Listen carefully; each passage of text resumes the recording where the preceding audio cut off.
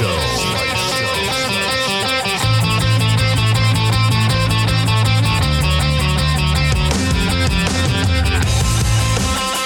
to episode 119 of the MX5 show. It's been a crazy week, people. The track was just crazy. Riders were, had lots to say about the track in about the weekend. It's just blew me away. I've got so much to tell you guys. So, without further ado, let's get into the MXY show. I'm James Burfield, your host. Hopefully you recognize the voice. With me is Ed Stratmann, who we'll come to in a minute. The show is brought to us by Parts Europe. Parts Europe distributes spare parts, accessories, and rider equipment for all motorbike segments in Europe. We support the sport. It's fortified through Thor and Moose house brands and their support of world elite MX riders like Calvin Vlanderen, Jorge Prado, Lagenfelder, Guadagnini, Jonas Bogers, and 9 times world champ and Thor ambassador Tony Caroli. Your Parts Europe dealer has access to all the big brands for your motocross and enduro bike. Necken, Pro Circuit, FMF, ODI, Cycra, Renthal, Recluse, and many, many more are in stock and ready to be shipped. Check out our website at partseurope.eu or contact your local Parts Europe dealer. With a dealer network of over 10,000 shops, we're sure there is one close to you. And one of them is obviously Even Strokes. So if you're looking for anything, then that's another one of our sponsors. Check out evenstrokes.com. Even Strokes, Asterisk, Kawasaki. Man, we have got some great sponsors this year. Without those guys, we wouldn't be doing this, as I always say, because it's so bloody true. AS3 Performance Parts, check out as3performance.co.uk. Really good aftermarket service, and they do all the cool bling parts and everything you can think of. So those guys run a really tight ship. Everything's next day delivery. They are on it. So definitely check those guys out. So what a weekend. Ed, how are you? Yeah, well, thanks, mate. Life's good. You guys did a bang-on job covering it all. Looked like a pretty brutal track, mate. I'm sure it would have been even worse in person, no doubt. And good to be back on, mate. Mate, the worst thing about that GP was the goddamn mosquitoes. I was having absolute turmoil with them. 22 bites I've got. They even bit me through my T-shirt and my jeans. Yeah, you need one of those cork hats we have in Australia, mate, to keep them away, or the Aerogard, as we call it here. So, stuff. If I go back to if we go back to Riola next year, then I'm going to get a beekeeping outfit. So it was that bad, but it wasn't just me. Everyone got bit. So they were taking chunks out of everybody, but it was just insane. Like literally, it was those dusk came at like sort of 5-6 o'clock, and there were swarms of them. It was just unreal. Like I whatever I say is going to sound like an exaggeration, but it was like a plague. So but I managed to get through it. But the track, the one thing which I've watched the races back, and the one thing I will say is TV does not do the tracks justice. That's my biggest gripe, because I see what people are saying at home and stuff like that. And honestly, the riders were absolutely drained. It was like, where before they've all been there. They've been training there in the winter. After race 1, there were some riders which were, tore apart. I've never seen anything like it. They kind of went into it thinking, we've got to conserve some energy. They couldn't. Yep. It was absolutely brutal on the Sunday. Like literally, the track changed completely to the Saturday. So on the Saturday, it was quite hard. They were kind of saying it's still too fast. We want it rougher.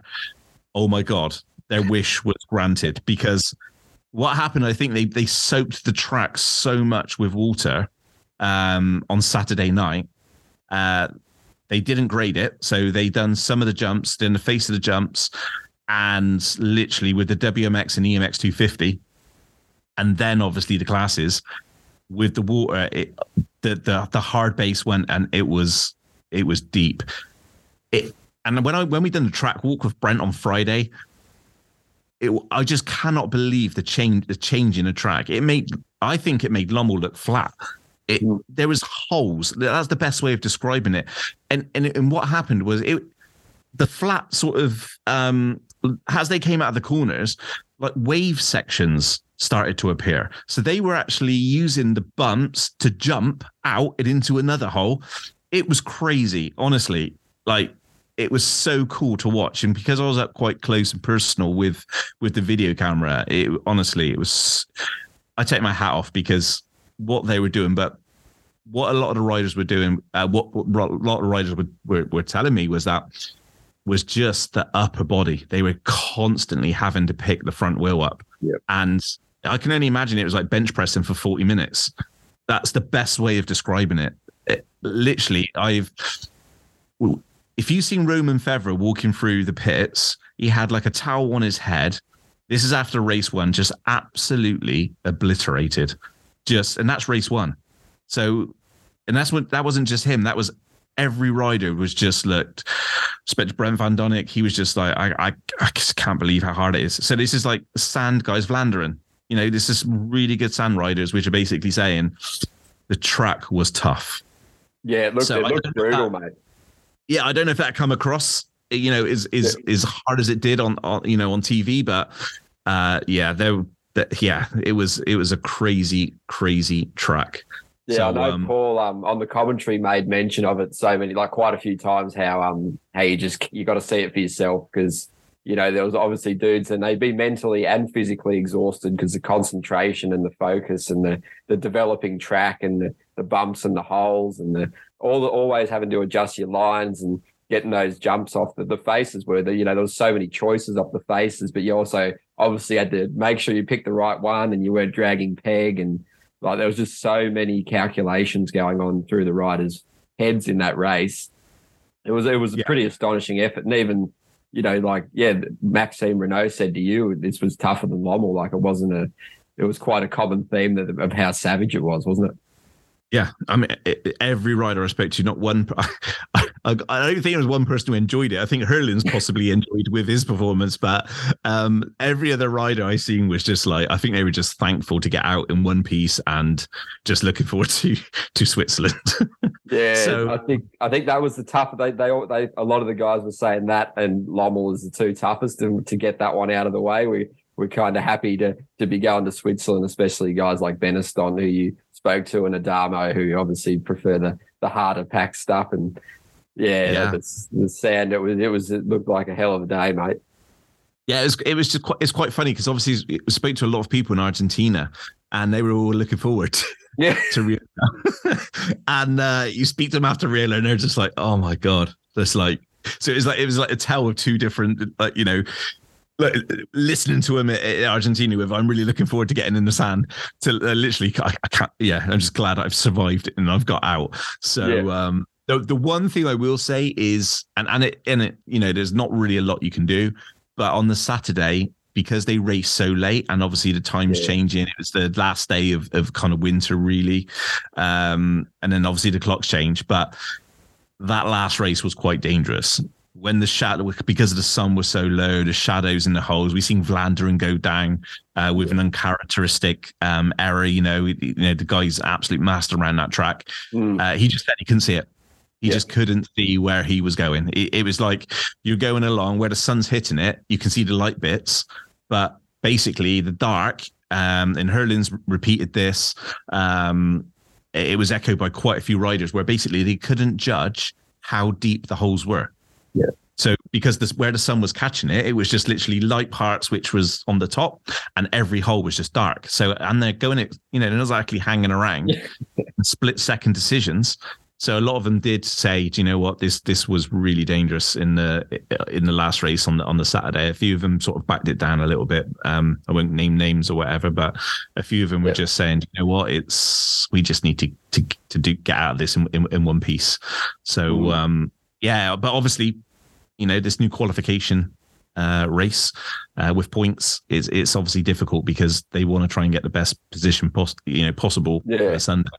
Did you find obviously with the qualifying race and stuff, and obviously it's not usually the most well attended GP? How was the fans? The sort of, was there heaps there? Was there people like sort of quite into it, or sort of a bit low key compared to Argentina? Obviously, it was definitely a lot less than Argentina, but I was still quite surprised. There was sort of pockets of fans. So like as you came off the start, there was like one main section which you could see like 2 or 3 sections of the track, because although it's not like a Lirop where you're in the middle of a forest, like this is like the best way of describing it is that you're in the middle of like a kind of like the bush, I guess, in Australia, with like cacti everywhere, in like heath and scrublands and stuff like that, with just deep sand. So like even for me, just trying to get around the track, you're like trying to get through like thorn bushes and stuff like that to film.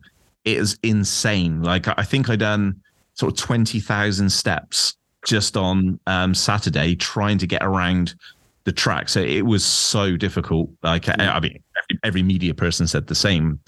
But it was just such a weird place. So but at the same time, it produced fantastic racing. I mean, the last race of MXGP, when you've seen all 3 of them go in the corner, which I'd just like to add, I did catch on camera, so that will be going up this week. Yeah. So, just right place, right time. But that was fantastic to see. So, like the riders were saying, there was plenty of places to pass, although it might have seemed a bit one-liney, but there was kind of, there was one main line, but once you get stuck in that main line, you're not coming out, because the ruts were so deep, the bumps were so deep. So it was quite interesting to watch the last sort of 2-3 laps where people were trying to find as smooth line as possible.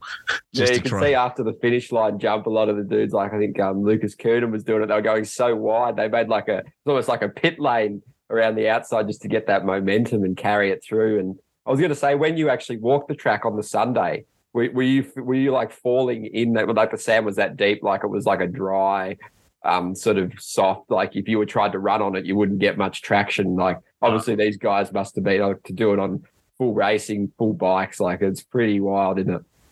Yeah, it was. Yeah, totally. Yes, it was, very Lommel-esque. But yeah, it just got the Saturday. They were, as I said, they were complaining that it was too fast. They wanted it rougher and everything else. And then it was like, it was 2 different days. But Argentina was exactly the same. With Argentina this year, where on the Saturday was so hard underneath, and on the Sunday it did get a little bit better. But this was like completely different. Saturday had this hard base. So although it was sand, it did have a hard base underneath, which caught a few people by surprise. And I guess everybody was expecting that to happen on the Sunday. And literally after the warm up, they were like, "Oh dear, okay, this is completely different." Because it went from like, one type of track to a different type of track. So I think a few people had to adjust, things like suspension settings, trying to make it a little bit more, sort of stiffer on the front. So yeah, it caught a few people out. Absolutely, not just like physically, but bike setup and in that type of thing as well. So, but yeah, it was good. The racing was fantastic, both in MX2 and MXGP. The fans which did go there, they definitely got their money's worth for the day.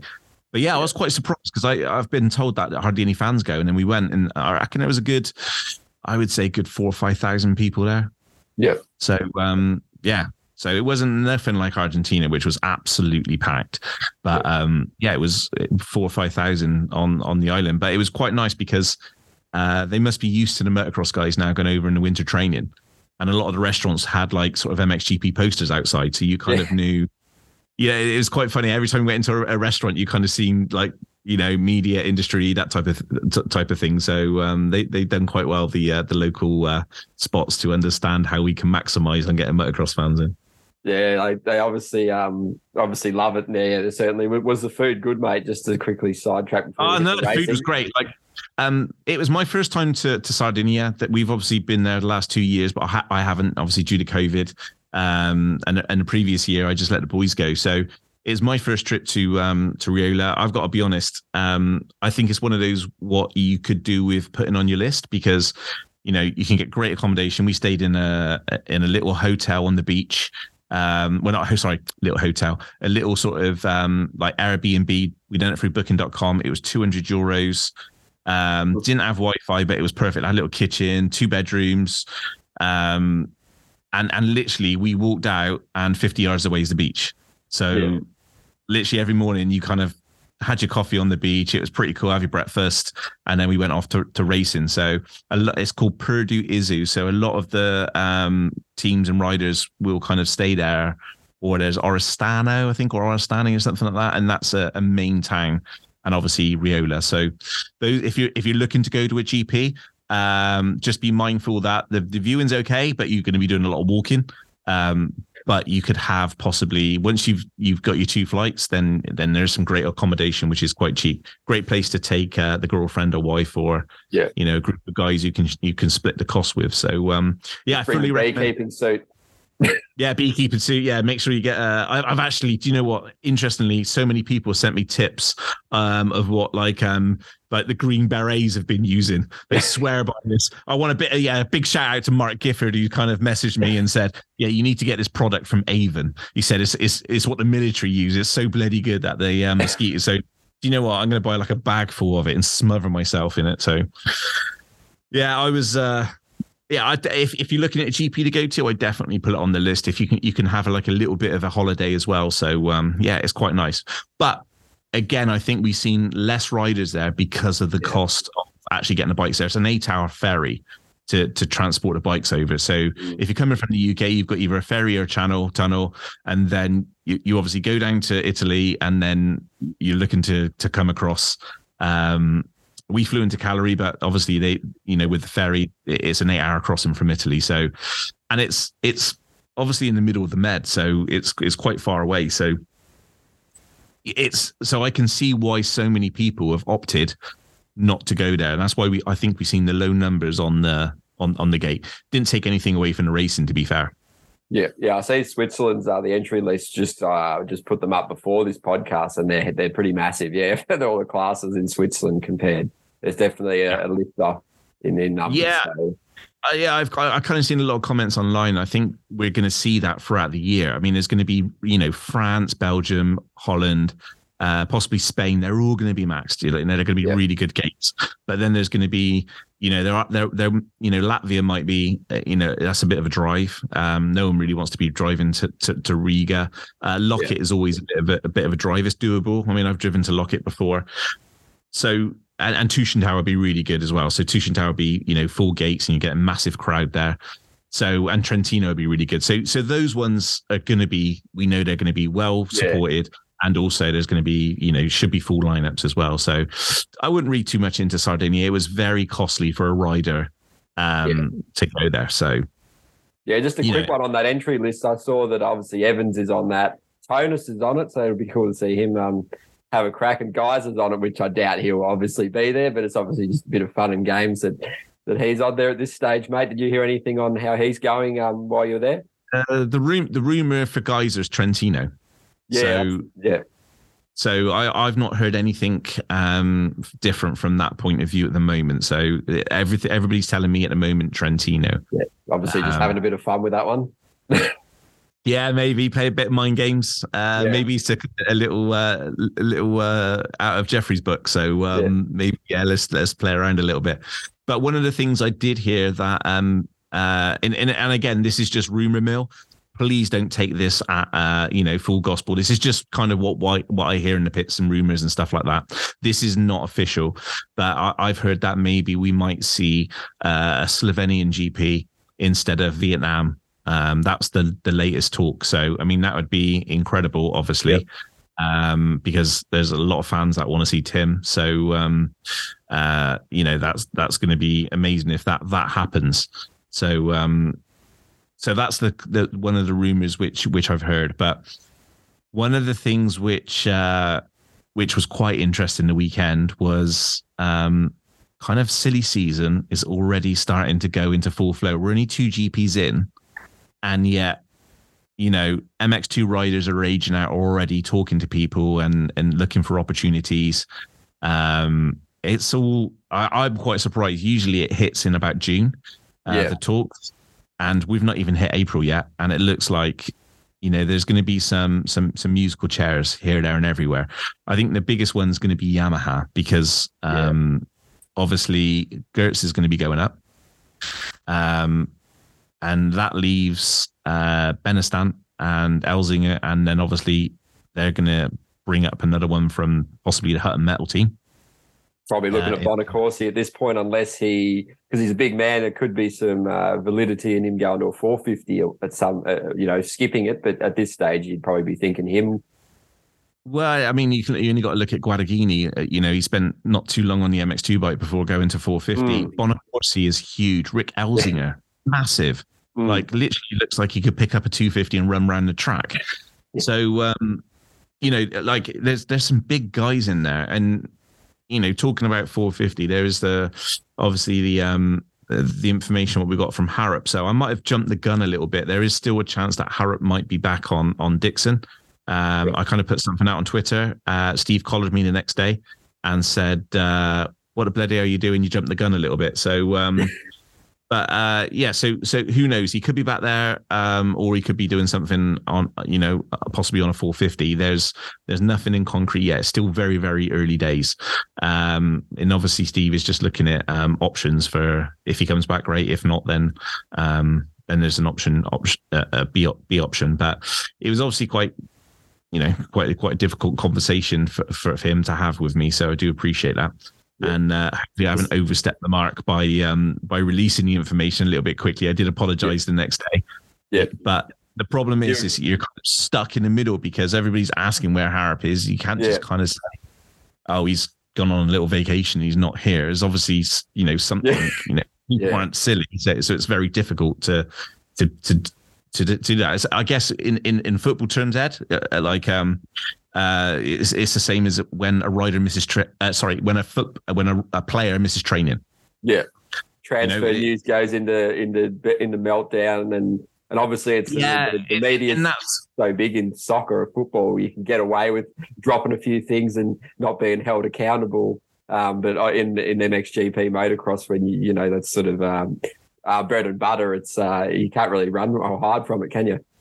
No, and that's the big problem. So it's hard, and it's for me, it's kind of knowing what to put out there and what to not. I felt like I was helping a little bit because obviously I see a lot of comments online, and that kind of puts weight on my shoulders because I obviously know one side of the story, and like you say, there's two sides to every story. So you're just doing your job too. Yeah, so it's quite difficult, but the problem is I get told so much stuff that I've just got to be mindful of what I can say and what I can't say, which would probably, but I probably need to think a little bit more because there's just little things. So little things I learned the weekend is that the beta guys, so Ben Watson and Lupino, they're going to be having a little upgrade soon. So they're lacking a little bit.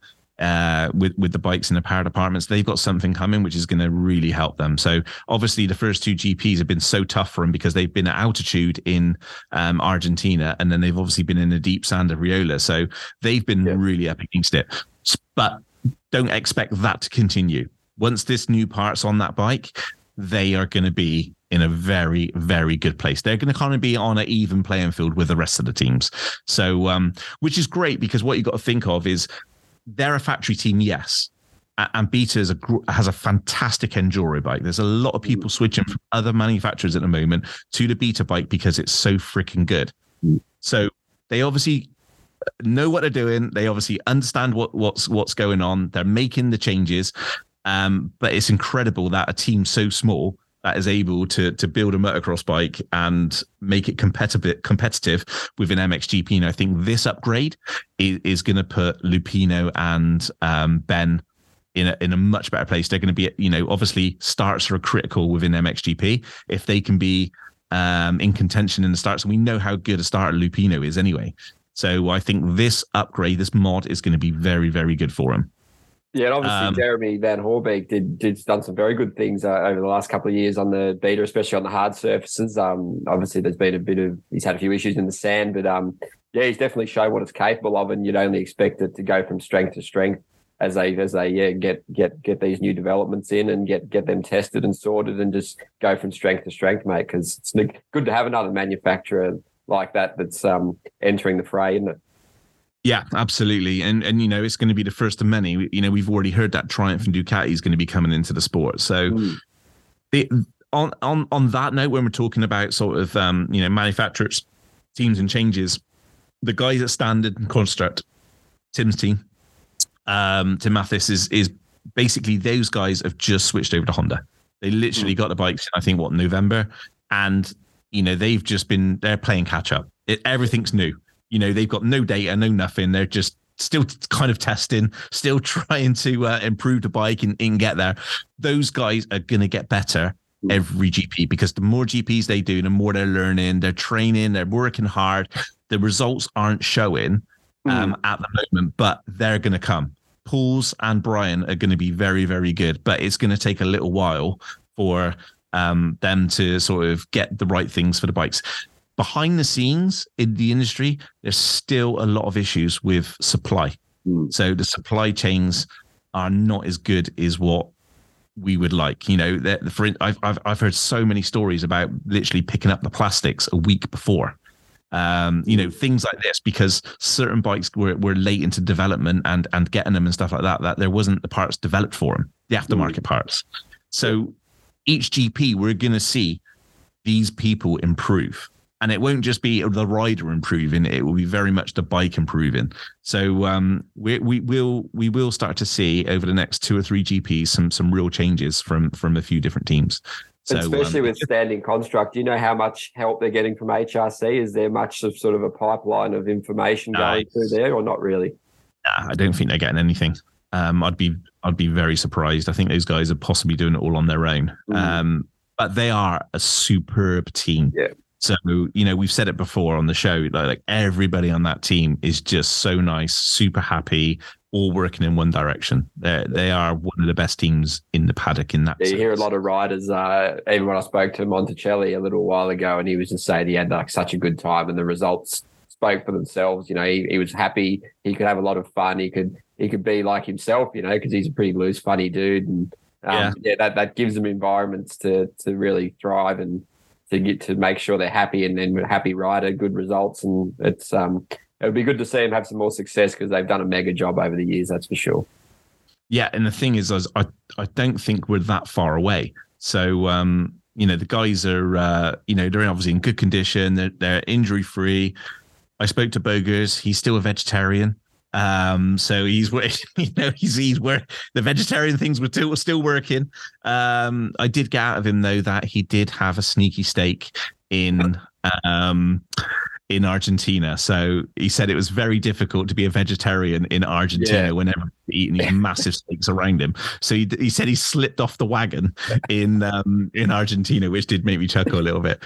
But so there's going to be a few little changes with those teams. But silly season, where before there's talk around the paddock and you start to see sort of riders talking to the different types of people behind a tent or, that type of thing. So, it's definitely in full mode. And, obviously Glenn Coldenoff was one of the guys that was sort of up in limbo at this point. And he's obviously had such a good second moto there getting the win. And that sort of throws a few more questions up, doesn't it?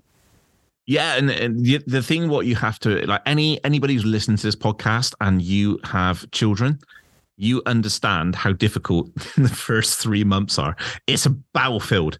You got shit and piss everywhere. Just baby vomit. Then you have literally coughs and just everything. Everything hits you in those first 3 months. Sleep deprivation.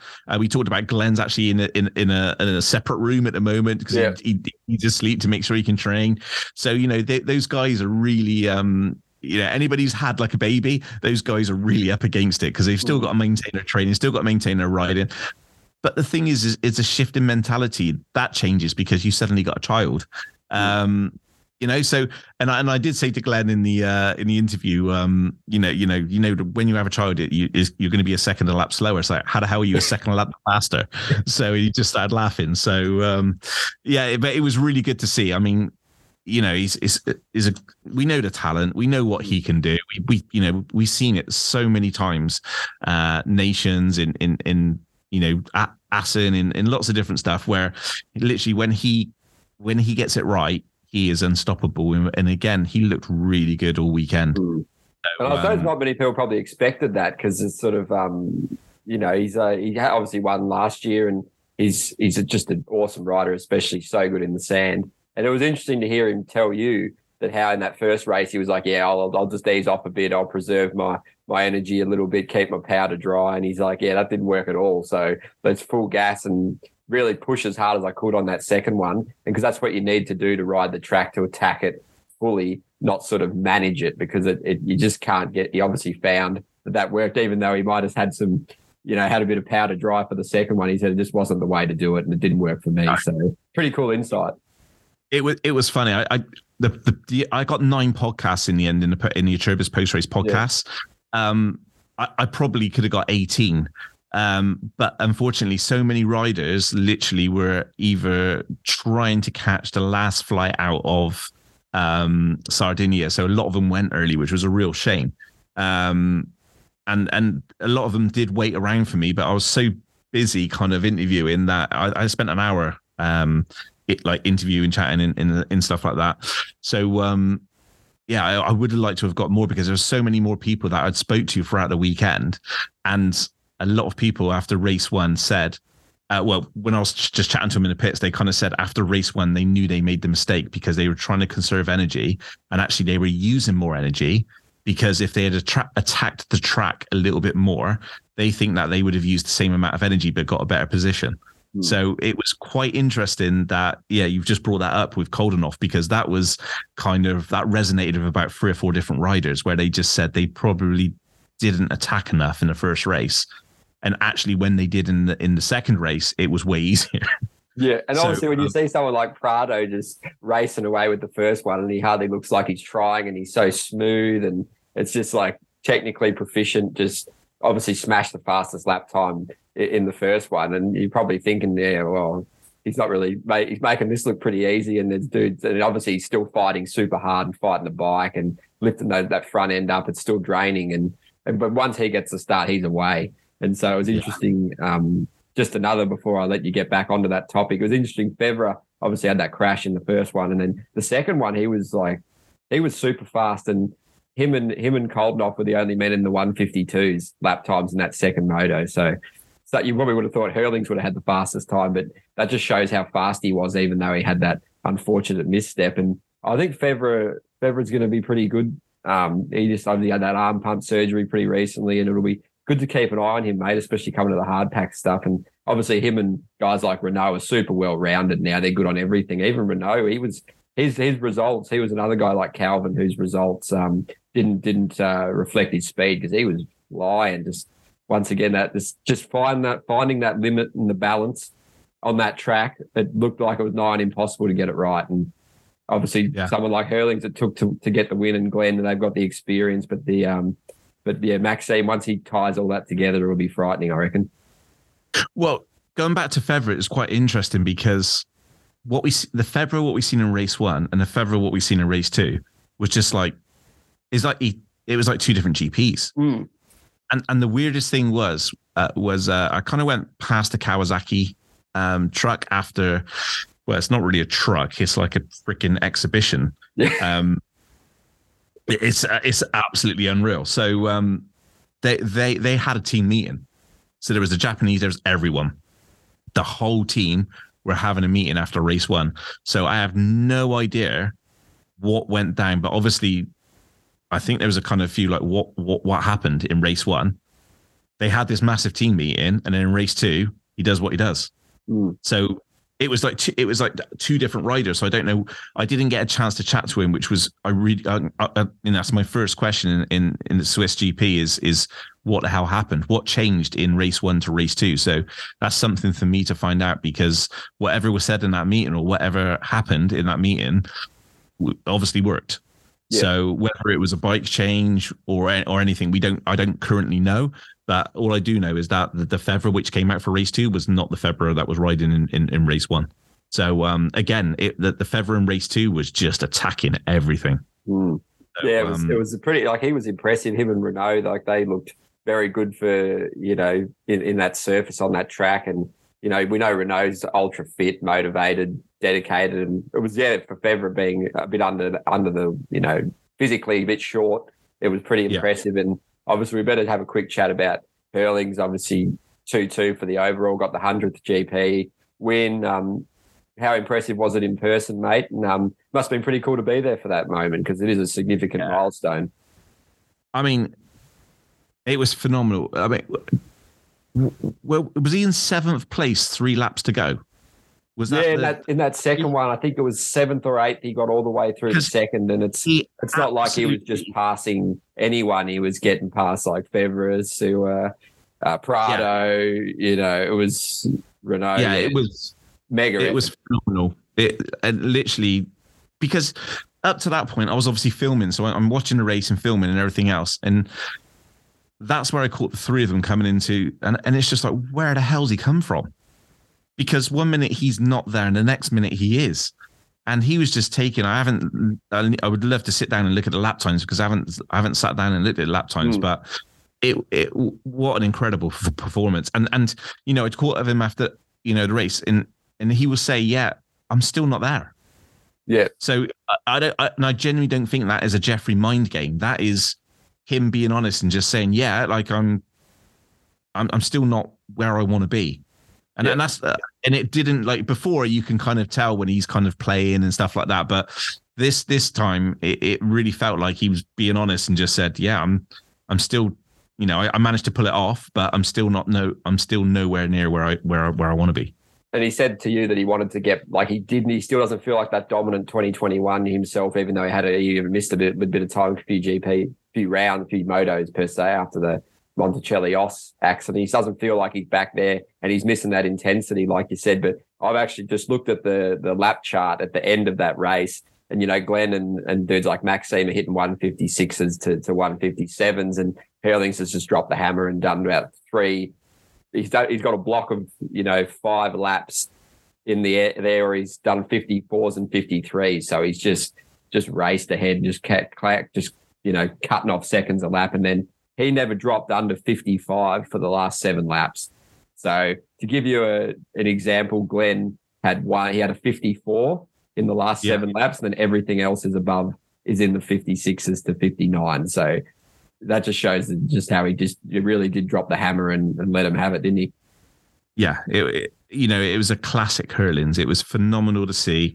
As you said, it was great to be there, and it was hard for me because it's like I'm trying to film, but also like you forget to film because you're watching the races. So apologies to Jeremy, who I'm working with at the moment, where he's saying, "Where's the footage?" And I'm like, "It's in my head."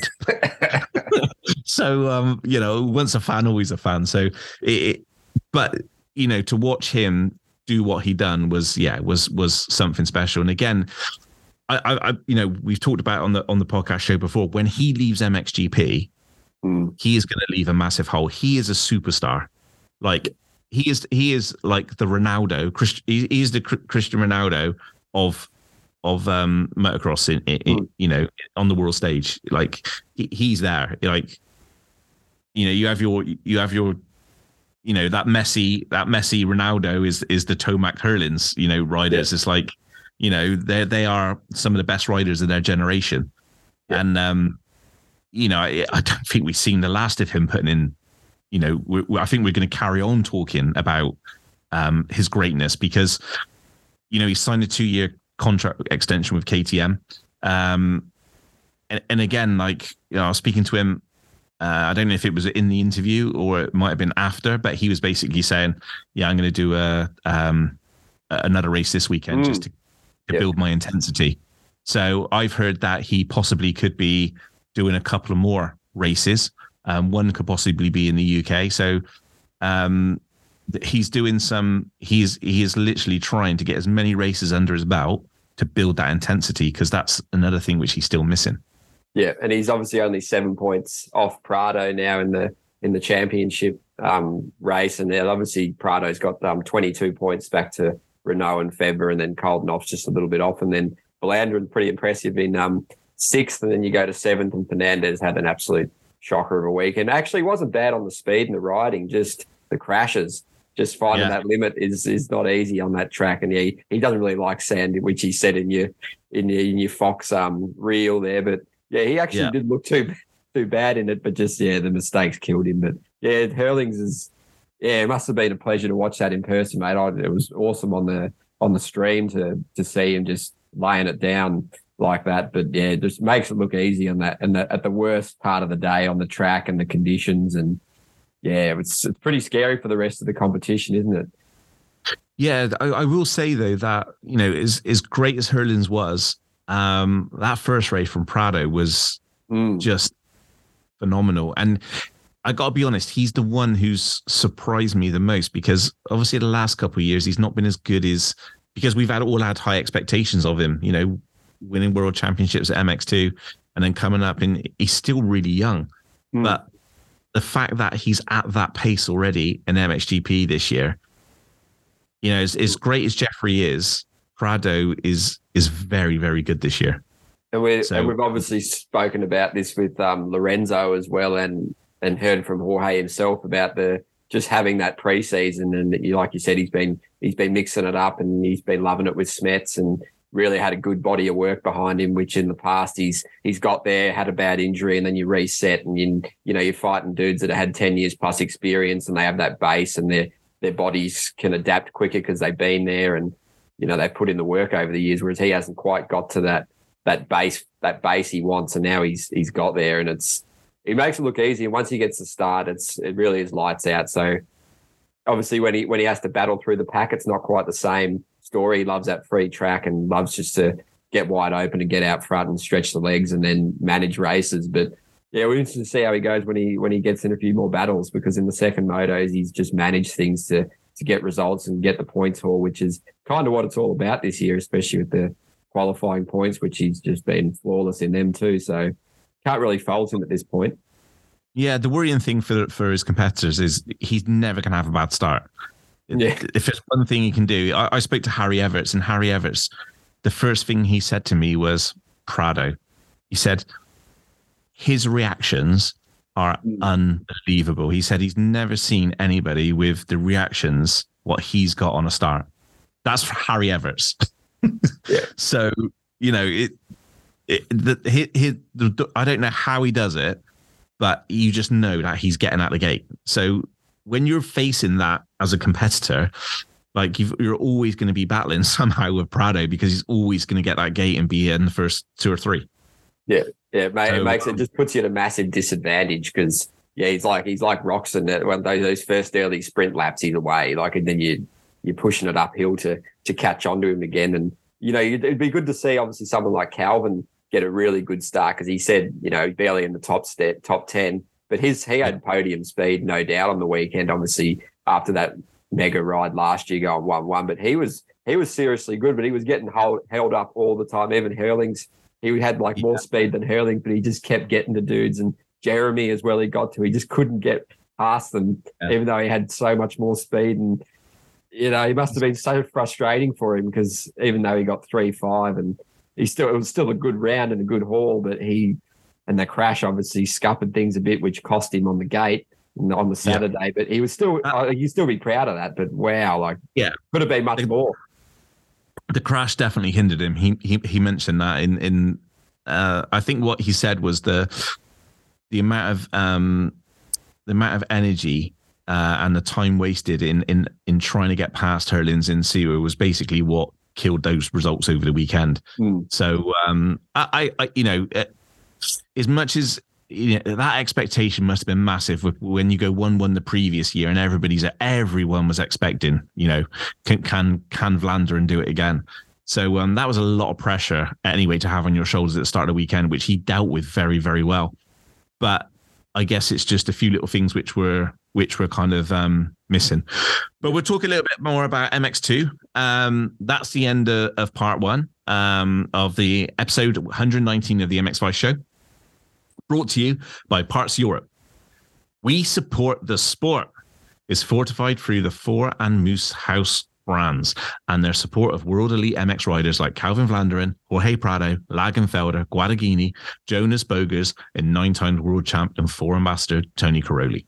Your Parts Europe dealer has access to all the big brands for your motocross and enduro bike: Necken, Pro Circuit, FMF, ODI, Cycra, Renthal, Recluse, and many, many more are in stock and ready to be shipped. Check out our website at partseurope.eu or contact your Parts Europe dealer With a network of over 10,000 shops, we're sure there is one close to you. We'll be back in 5. Welcome back to episode 119 of the MX Vice Show. So much to talk about, so much, but we a little bit of a shortened show this week because, not our usual hour and a half. Possibly some people don't know out there, but we're actually moving the MX Vice HQ this week. So we came back late Monday night. So much work to do, so we got all that done. And then literally today and yesterday, we've just been moving premises, and we're doing the same for Thursday and Friday. So we have to relocate the podcast room, our TV studio, which we're yet to see. So that's going to be quite a big one going forward. So, lots of cool stuff to see. But so unfortunately, it's going to be a shorter version this week, but we'll definitely be back next week anyway with a longer version and talk a little bit about the upcoming Swiss GP. And we'll know a little bit more about what's going on behind the scenes. Hopefully, Brent Van Donnick will be on the show next week. He was going to be on it tonight with Ed and myself, but he had to go to Germany riding today and he wasn't going to get back in time. So it was a bit of a last minute call. But I think he's getting some hard pack practice in for obviously the next round. So obviously we can't do this again without the great partners we have. One of the guys to step up this year is AS3. Literally, Ben Allison created a company around about sort of 12 years ago, same sort of age as MX Vice, and he's turned it into a phenomenal success. AS3 performance parts are absolutely fantastic. They're so good. The aftermarket parts, not only are they a little bit cheaper than the majority, but just great quality product. So check them out at AS3 performance.co.uk, which is the home of aftermarket motocross and enduro parts, from hardware and protection parts including skid plates and radiator braces to performance cooling parts including silicone radiator hoses and oversized impeller kits.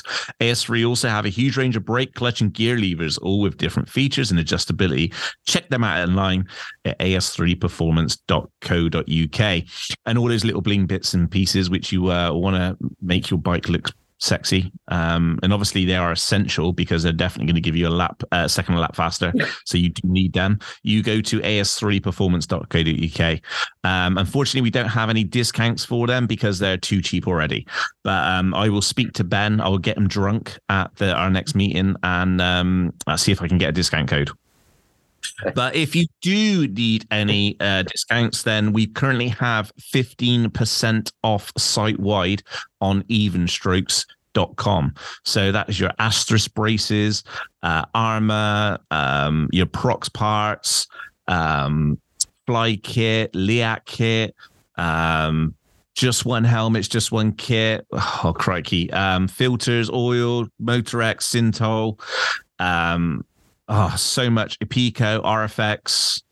Oh, crikey. I'm forgetting all the brands. But basically, go to evenstrokes.com, use the code MXVICE, and that will give you 15% off site-wide. That's only going to happen for the next 2 days because we can't run 15% all the time because everybody gets a little bit stressed.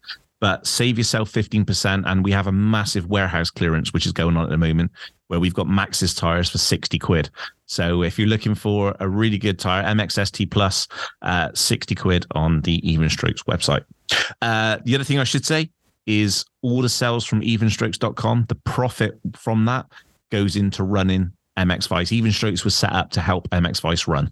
So you'll basically buy from Evenstrokes. You are supporting us to do this podcast show, go to GPs, everything. So if you're ever wondering, or if you ever think, actually, this content's quite cool, I like what these guys do, how can I help? You can actually help yourself by getting 15% off your bike parts and your gear, and also help MX Vice at the same time. So huge thank you to the team at Evenstrokes, which are working hard behind the scenes to make this happen. So, but AS3, Evenstrokes, Kawasaki UK, and the KLX 140, if you're in the UK, that's the bike for you. If you want a little bit of fun, that KLX 140 is so much fun. And also, as you know, I'm a Team Green ambassador. They don't know that. I'm also a factory rider. They don't know that. But yes, I am. So Kawasaki UK, check out the website, KLX 140, which is absolutely phenomenal, and even has a push button electric start. Who knew? Great. So Ed, how are you? Yeah, things are good, mate. Yeah, we just like to sort of back up what you said. We're just grateful for all the sponsors for jumping on board and all the readers and listeners and fans of the site supporting us. It's yeah, without them, there's no us. So yeah, we can't thank them enough, mate. Yeah, just phenomenal. Thank you so much, guys, for supporting us. If you're in the industry out there and you're kind of listening to this and wondering, is it a good place to advertise? Of course, it's a good place to advertise. What are you talking about? We've had 225,000 listens to the podcast show since January the 5th. Last year, we had 325,000 for the whole year. So if you're wondering whether the podcast is good value, then trust me, it's a very, very good value. And adverts from £300 per month. So if you're a brand and you're looking to get involved and support this show, then just get on to james.burfield@mxvice.com and let's have a chat. So there we go. Let's talk MX2 because there was 2 riders in MX2 which were absolutely phenomenal and just a little bit better than the rest the weekend, Ed. Yeah, Yago and Guy DeWolf were sort of a cut above. Obviously, both sand specialists and both clearly relished that track and the way they negotiated it, bumping all the bumps and hopping over, missing all the holes, absorbing all the crazy surfaces they had to endure, and just it was really cool to see their techniques. Obviously, they're very visually different, and just the way they use the legs as sort of extra suspension and just letting their techniques sort of shine and getting through the weekend with aplomb, really, and on such a physically demanding track. It was pretty awesome to watch those 2 guys at work and battling as well for a bit. And obviously, Yago's done it again, and now he holds a 30-point lead over Kai and 31 over Thibaut Benestant. So it's a little bit worrying for the rest of the field, especially after how good he was in round 1. And even after he had some mistakes and he got up and recovered and still managed to get the win and defeat a lot of those really good heavy hitters in that class too. So he sort of real power move, asserted his dominance again. And even though he's pushed nice and hard by Kai, he was clearly looking for that first overall win, wasn't he? Yeah, there was nothing to split either rider. I think it was such a fair result that they went 1 and 2 in both different races because there was nothing to split either of them all weekend. They were just so good, and the way that they attacked the track, it was honestly a joy to watch. And I think Jack Hyde on Twitter basically said that their fastest laps of the end of the race were faster than the start of the race of obviously MXGP riders. So that just goes to show how much they were hauling around the track. And there was nothing to split them all day. They were so good. Yeah, they were on another level. And obviously Kai got the fastest lap time in the first one. And then Yago got I think it was the fastest lap of the whole MX2 race day. And they were the only 2 men in the 150s. Yago and Kai, so that just sort of accentuates what you're saying and Jack was saying, and then to sort of Kernan and Langenfeld were the only men in the 151. So yeah, some good battles, some good racing, and it certainly wasn't easy because those guys made it look easy, but yeah, it was an impressive masterclass by both of them. Yeah, and I think that they're at the top of their game. It's great to see Kai bounce back from Argentina. It came across in the interview. I spoke to him quite in depth. And I think this goes for, I think he was suffering the same as what Maxime Renault was suffering. I think both of them just tried too hard. They had so much pressure on them they want to be world champions. They put a lot of pressure on themselves. So when they came into the opening round, obviously in Argentina, it didn't go so well for either of them with the mistakes that they made. And you can, talking to Maxine the weekend and obviously talking to Kai, and you heard that in the Trebas post-race podcast, that he knew he was trying too hard. So he kind of came in a little bit more relaxed. He understands the skill base that he's got in the sand. And he just relaxed and went with it. So one of the funniest things of the weekend now is obviously we have a bit of banter with Ruben, who's his trainer. And as I'm walking through the pits, I'm like, hey, Ruben, if he wins, are we doing whips? He went, no whips this weekend. We're in sand. So and he just smiled and walked off. He was very happy. So the fact that even if he won, there was going to be no whips the weekend. So yeah, it was. You even asked Kai, and he said, well, "I didn't win, so no whips as well." So, and he was actually pretty good. And he said all his podiums, I think 6 podiums in MX2, and they've all come in the sand. Is what he said. So he's ready to get that hard pack podium, and he's obviously got the speed, and he's just trying to find the limits, mate. And like he said, he just wants to be consistent every weekend on the box. That's what he needs to do. That's what he wants to do. And this is a good start moving forward, obviously, after the sort of underwhelming by his standards opener. So, yeah, he's definitely got all the intensity, got all the talent. Just he's still so young too. You can't really forget how young he is still. He's just only really second year, third year in the class now, I think, isn't it? So, yeah, and he's obviously missed time with injuries, and he's one of the upper echelon of talents in the world of motocross. Like in terms of what he does on a bike, it's quite incredible. So to watch him go forward into Switzerland, is he feeling confident much more now? Yeah, he's in really good form. I think he understands what he needs to do. I think we've seen that in how he's able to back up, where he went wrong and adapt to it. Again, you've got Gertz, who's, I did laugh and say, "Oh, we still going for the top 5 this week?" You said, no. Our goals have changed a little bit from Argentina, so that made me chuckle a little bit. But Lagenfelder was very impressive, all weekend. Rowan van Moosdijk is still carrying a bit of a shoulder injury, so that's gonna. He's at the moment he's just trying to work with it, but heavily strapped the weekend. His left shoulder was heavily strapped, so we're not seeing the best of Rowan. Missed a bit of bike time as well. Liam Everts was a tad disappointing. I think that's an honest appraisal of the weekend. I think he thought he could do better. I think we all thought he would do a lot better, but maybe it's just one of those things. Again, a lot of pressure, a lot of expectations on you when your dad and your granddad are basically world champions. You're fully expected on a Red Bull KTM to go out and perform really well. We've seen Adamo, who has improved vastly in the sand, but in some solid performances again. I mean, he is. Every week I talk to that guy, he impresses me more and more. His English is so good, like compared to when I first spoke to him when he was a kid in EMX 150, where I think he knew one phrase. Now he's literally, I can't stop him from talking. He's awesome to interview.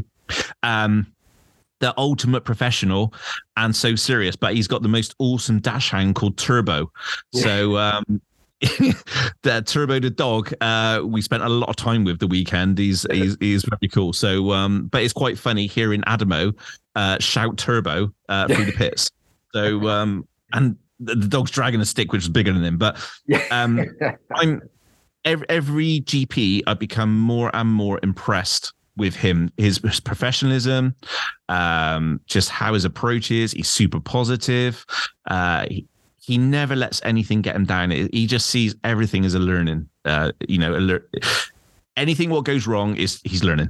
Yeah, his attitude's breath of fresh air, like you said, mate. He obviously, he's obviously improved a lot in the sand, as was evident on the weekend. And he was catching some of those good guys late on, and his fitness can't be questioned. And yeah, he's just enjoying it. It's like a lot of guys in the industry and riders that have been in it for so long. It's a bit of a drain. And you were sort of mentioning to him how is it really, hey, is it getting to you, the pressure, and how are you going with it all? He's like, this is awesome. I just love it. This is the opportunity I've been dreaming for and I've worked my whole life for. So he's so motivated, dreams coming true, and must be a pretty cool guy to work with under the awning for the KTM guys, because he's got a bright future and he's got the attitude to match.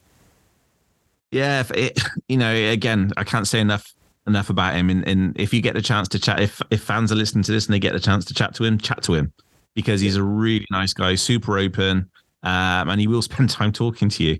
Well, when I spoke to him, he openly said that he was struggling with that bike, and that to get the best out of it, you kind of need to push it. You need to hit the limits as much as you can to really feel it working in your favour. So he's obviously that was a couple of months ago. So he's obviously figured that out as his start to the season's been nice and consistent. He gave himself about a 7.5 out of 10 for the riding, which is impressive in the sand. And he has the maturity to know that this and Lommel, it's sort of damage limitation. They're the toughest races of the year for him, and to come away with pretty solid effort and another points haul, he's happy. So to sort of look at that, and obviously Beniston was kind of in the same position in a way, wanting to just get through the weekend with a podium, and probably knowing he's not quite up there with those elite sand riders, even though he's a super, super skillful rider. So he was happy with it when he spoke to you. Really cool battle with Coonan. They were sort of going back and forth, and Lucas Coonan was giving him a real run for his money there, and sort of trying everything Belandron style to get past him, but he couldn't quite get there. And Beniston, you mentioned to him, he's loving that training program with Kenny. He's fit, he's healthy, he's looking pretty good. He just needs to get that win, I think, now is next for him. And like you said, he said to us, he hasn't had that full preseason. Really, he's come into seasons injured in MX2, and he's got all the credentials, European titles, all the talent, and just I reckon he would have happy to get through that one with a podium and move on to Switzerland, where he should be right up there for the victory, I think, James. Yeah, I think he's just managing it so well, and I think that's because he's got good people in his corner. He's kind of just said, "This is what I need to do for the first 2 rounds." He's been solid. Talking to him in interviews and just talking to him around the pits. One of the things, he's just really easygoing, just your typical French rider, passionate and everything else. But he kind of. Again, it just really impresses me. I was stood talking with Kenny on the start, and Kenny just said to me, he said, "Look at him." And there's monster girls everywhere, as you can imagine. These are young guys, and there's monster girls in tight leather pants. And it was like they didn't even exist. The guy was just so focused. And that literally you could see him just running through the track, what to do. You could just see the focus on him. And that Kenny was explaining, what they talk about, what, how they approach the races and everything else. And he just said, just look at his focus now. And it was just literally laser. Ooh. So again, he's another rider, which really impresses me. I think he's only going to get better throughout the year. And he's going to be, all he has to do is just be that consistent guy. Just keep knocking down, just knocking off his podiums. And, the thing is like if he keeps doing that, he's still in the title race. Lucas Coonan in the second race was extremely impressive. The one person which we didn't talk about, or who's never been talked about, and he showed glimpses last year, is another friend. A Spanish rider, which is Oreo Oliver. He absolutely flew. I think the team's WRZ Racing. Yeah. And I don't know what they got on those bikes, but Jesus Christ. I don't know if he got whole shot on both races, but he definitely got the whole shot on the second. Yago might have got the first one and he got the second, but he was up there in both, but the second he one. was up in the first one, because where I was filming, which was right next to the Fox whole shot line, he literally, I think his grip touched my nose. So, and I was just like, you kind of like look and we're like, hang on a minute, if I got this wrong, who's 51? Like that was the kind of like, I had to like second guess myself. And it's like, okay. And obviously he had some good performances in the EMX 250, and we know how fast that class is. So, he's another rider, which I think when he's riding like that already, he's going to be very, very good this year. And he could be a really good outside favorite for the 250 spot for the MXON. Yeah, that's a good spot, mate, because obviously they've got Prado and Fernandez locked in, and then you're sort of looking at guys like him or Farah's, who's obviously going to be racing with Star Racing in the American motocross. He's this, from what I've heard, you don't hear too much from him, but he's just training purely for that. That's his focus. So yeah, they're going to have a good team. Spain coming up. They've got some good young guys, and Braceras obviously hasn't had the start that he wanted, and Yago Martinez, he was quite good in Argentina, I thought. And he was. Braceras, once he gets those stops the crashes, he got smashed into by Turndell, didn't he? Absolutely laid into. So. Well, the interesting thing is Turndell is not exactly small. No, he's like a worky truck. So that's the last person you want to get hit by. Yeah, him and Ferrato in that team. He could big rigs. Yeah, he could literally just pick up his bike again and run around the track if he wanted to. It's that big. So, yeah, it was good. But MX2 not as deep as previous years. But literally, the top 10 in that class is insane. Just literally different level. So, not as deep as previous years, but the top 10 is phenomenal. Yeah, it's going to be a pretty good year. And obviously, Hogmo got 8th overall there. He'd probably be looking for a bit more. Obviously, coming after his really good first round. And Jan Pankar is usually pretty good on the hard stuff. He got 11th overall, which he'd probably be quite satisfied with. But those guys were lapping into the top 10. Yago and Kai, and I think most of the guys will be looking to get away from that track, including yourself, James. Mosquitoes. Next time I go, literally I don't know what this Avon product is. Mark Gifford, thanks very much for the information. I'm just literally going to go and buy a caseload, and I'm also going to buy a beehive kit. So they're not getting me. But that's it for episode 119 of the MX5 show. We will definitely 100% be back next week with Brent Van Donnick, who will give us a little bit more of a lowdown. And you can hear actually from the horse's mouth about how challenging that track was. And we'll also break down where we are and what's happening in the championship as we look forward to obviously the Swiss GP, which is going to be in Frauenfeld. Not the same track as previous seasons. This is going to be a new track. So, but it's still in Frauenfeld. So, obviously Jeremy Seawer is going to want to, is going to try and want to kill it in his home GP. So, that'd be interesting. And so would his kit. So I'm sure he's got something planned for his kit. And speaking of lit kits, it'd be interesting to hear what Brent Van Donnick's got, ready for the Swiss GP as well. Yeah, it's been pretty cool. We've sort of been running that feature the last couple of weeks just to try something different. And it's been well received. And that Acerby's kit's pretty lit, mate. It's looking good. And do you want to quickly go through the schedules a bit different for Switzerland in a week or so? They're obviously running it a bit different with the Easter, isn't it? Yeah, I think it's just religion's got in the way again. The biggest bear of my life. So we're going to basically have qualifying on the Saturday, then we're all going to go to church on a Sunday, and then we'll race again on the Monday. So, praise the Lord, or not praise the Lord, whatever you want to do. I'm not happy about it. It's the year 2023. Why will we have to go to church on a Sunday? I do not know. God knows I'm there. I'm there every day. So I don't think we all need to take a day off of racing. Racing is religion. So if we could just all adopt that in Switzerland, that'd be great.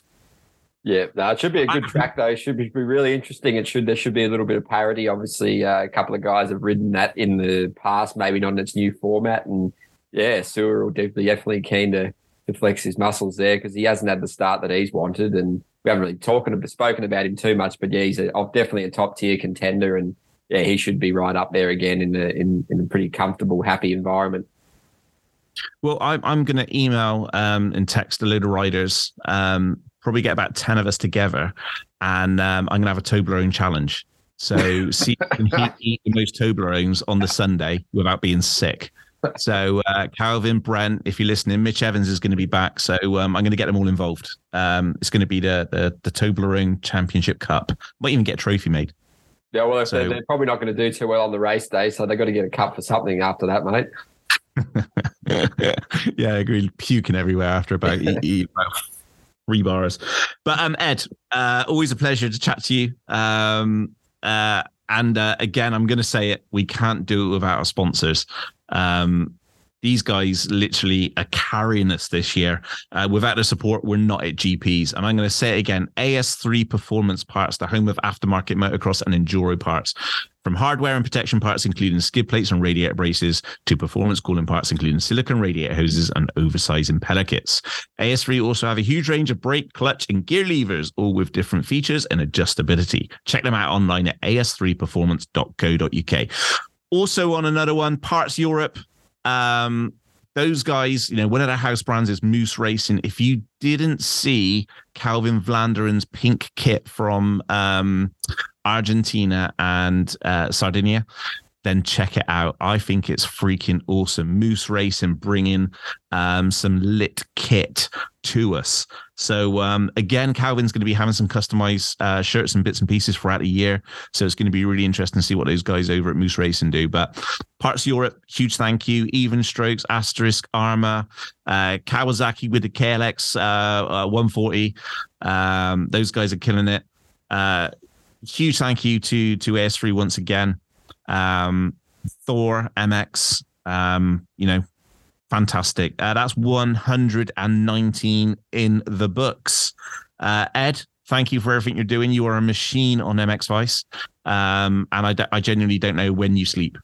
Nah, mate. Yeah, I was getting up between, on the GP days, 2:30, 3 a.m. over here, and usually 3:30-ish. So, yeah, just get into it so I can chat to you blokes and get the work done. And, yeah, just cover the American stuff when that time zone of the evening. So it works perfectly, mate. Always grateful for the opportunity, and keep up your great work yourself, mate. You're killing it at the GPs with Jeremy, and so is Ben and Brad. And, yeah, the team's doing great work this year, so we'll just intend on keeping it up. Yeah, a big thank you to everybody at MX Vice for everything they're doing. It's been just an incredible turnaround in the last couple of months. So, super thankful for the people that are around MX Vice at the moment, because without those guys and with the sponsors and stuff, then it makes life a little bit harder. But that's it. 119 in the books, and we will be back next week.